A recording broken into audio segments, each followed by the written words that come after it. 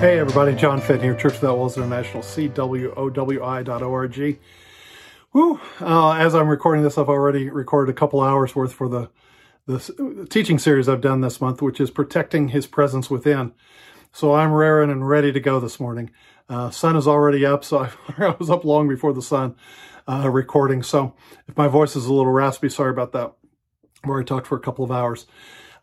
Today, talking about what Paul wrote in Philemon 1:6 about the communication or the fellowship of our faith.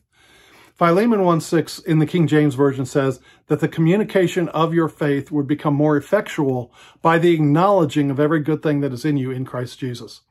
And I want to take that apart, three particular words in the Greek, that in the King James again, the communication of your faith would become effectual through the acknowledging of every good thing that is in you in Christ Jesus. You know, our website, CWOWI.org, takes you to the fact that we are a house church network. We gather in homes the way they did for the first 300 years before they were called out of homes into the former pagan auditoriums. And they rotated homes, they rotated who led, and that's how they went from 120 people on the day of Pentecost to saturating the Roman Empire within 300 years. And so that we do the same thing, because the New Testament was written by apostles doing church in the home to people doing church in the home. So we put it back in the context, and that's where the scripture makes sense. Everything from teaching on the gifts of the Spirit, the ministry gifts of the Spirit, all the way through to how we forgive one another and deal with one another. All of that is found in the pages of the New Testament. If you go to our website, by the way, sign up for my weekly thoughts or my email weekly teaching and e-newsletter. That's where we put information about our Zoom meetings, our conferences, things of that nature. Also, any prophetic words I share with those who are subscribed to my weekly thoughts teaching and my monthly e-newsletter. But the point is this, that Philemon 1:6 is relevant to those meeting in homes and gathering in homes. And this is why, and I realize the sun is up and shining in my face, but I'm not going to shut the blinds because I've got a busy day. I've got to get going. The communication of your faith in Philemon 1:6, it's actually, the word communication there is actually the word koinonia. It's the word fellowship, and it means what we have in common. So he says the commonality, the koinonia, the fellowship of your faith will become effectual. Now, the word effectual there is actually the Greek word dunamis. It's translated everywhere else as power. Yes, it can mean effectual in the same way that dynamite effectively removes the tree stump. In fact, dunamis is where we get the word dynamite. It means explosive power. So Paul is actually saying in Philemon 1:6 that the fellowship of your faith is made powerful, and then he concludes, through the acknowledging of every good thing that's in you in Christ Jesus. This is relevant in our house churches because, you know, early on, when I would go and visit our house churches, I would always share with them the principles that Paul lays out in 1 Corinthians 14:26 through the end of the chapter, where it's talking about social skills. He's saying, and he's writing his opening letters to men and women, to the whole church at Corinth. So it's men and women, children, everybody. And so in verse 26 of chapter 14, he says, brethren, talking about to everybody. Brethren is used kind of like today. You might say, hey, you guys, and you're talking to a group of women. It can mean guys, literally males, but it can also mean a group. Hey guys, we're going to go do this. And you're talking everybody, men, women, children, whoever, the whole families, etc. And so brethren is like that in Paul's day. So when it says brethren, when you get together, somebody may have a psalm, which is worship or prayer, a revelation God showed them, a teaching God showed them, tongues of interpretation. And then he sets in and he starts talking about rules of conduct. He says, if you have a word, but there's no opportunity, you've got a tongue, but there's no interpreter, there's no opportunity to share it, then speak it to yourself. You haven't sinned. And he's just telling you, you think you've got a word, but there's no opportunity. Don't break in and disrupt the flow or take it in another direction when the flow is going another way. Don't ask a question that is like a tangent different from where the group is talking about. He says, if you've got a word, but so does somebody next to you, let them have the word. Let them speak. You keep yourself silent. And he says, and if you've got a word, realize that let the others judge, 2 or 3. Let the prophets judge. In other words, let the people there around judge. And, because anything you say, it could be accepted, it could be rejected. So speak with that. And he's talking about not dominating. And there where we're talking about men, Greeks, Romans, and Jews all thrown together for the first time in their lives under the one roof of the Roman household, Paul says, let the married wives, if it's going to be disruptive, let the wives ask their husbands at home. In verse 26, all the way through, he says, let everything be done decently and in order. Let it be done the right way. So there's no confusion. You don't want everybody just a massive confusion when the saints meet. But the point is this.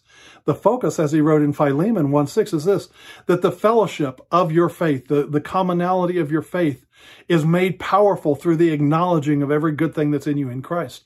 Paul is trying to direct them away from the things which divide them, the impoliteness. You've got to realize you're a guest in somebody's house, so act like a guest. Be on your best behavior. You don't, I tell people in the house church, you leave any divisive issues at the door. You leave your pet doctrine at the door, making the choice to celebrate who you have in common, which is Jesus Christ. Philemon 1:6, the fellowship of your faith is made effective, is made powerful, is made like dynamite through the acknowledging of every good thing that's in you in Christ Jesus. That's how you fellowship, brothers and sisters. You give grace, you perceive the grace in one another, and then you go from there. Anything else, you want to discuss things privately with somebody over tea or coffee or over a dinner, and you discuss your pet doctrine, then do that privately. But it's no place for the group. And I say this because realizing we've got thousands of house churches all over the world now. And it's the more it grows, the more I see this need, where I used to, when our network was young and I could go there personally at the start of every house church, I could teach all this in detail in 1 Corinthians 14:26 and how we leave differences at the door. But now, we're talking worldwide and everything, and it goes for so many house churches are starting. So many people are saying, it's just me and my wife or me and my family right now. And how do we do that? We gather saints who are on the same spiritual page as you, people who are floating, people who aren't committed. It's the family, friends, neighbors, coworkers, the person of peace who likes you but doesn't yet know you're Jesus. And you sit down over a meal or over a beverage or something like that, or a snack, and you share what you have in common. The fellowship of your faith is made powerful through acknowledging every good thing that's in you in Christ. So the way you do it is that acknowledgement. You stay away from that which is not in you in Christ, and you concentrate on what Jesus has done. And so that verse, Philemon 1:6, you got to understand the context is earlier in verses 1 and 2 when he greets them and he says, and the church that meets in your house. So Philemon is hosting a house church. And the church that meets in his house, it's, in our network, we find go-to houses, kind of like the home base. You can rotate among other houses, but there is that one family or that one couple or the one or two couples or families that form the anchor. They're kind of like the go-to places. They can rotate out among others. But Philemon was like that. Aquila and Priscilla are mentioned as hosting twice, both in Rome and Ephesus. You have Lydia in Philippi. You've got a woman named Nymphas mentioned in Colossians 4:15 in the church in Laodicea. You've got different people mentioned, Jason in Thessalonica, Justus in Corinth, et cetera, et cetera. So all these people, they're like the go-to homes. And Paul is writing in Philemon. He's writing to Philemon. He says, and greet the church in your house. And remember that the communication, the fellowship, the koinonia, the commonality of your faith is made powerful through the acknowledging of every good thing that's in you in Christ. And see, that's a good lesson for us all, folks. When we go through life, when we're dealing with others, if you want to be powerful in your testimony, if you want to share things which will make a difference in people's lives, it is made powerful through the acknowledging of every good thing that's in you in Christ Jesus. That's our focus. All right, I've got to get going. A busy time here. I hope this has been a blessing to you. Visit our website, cwowi.org.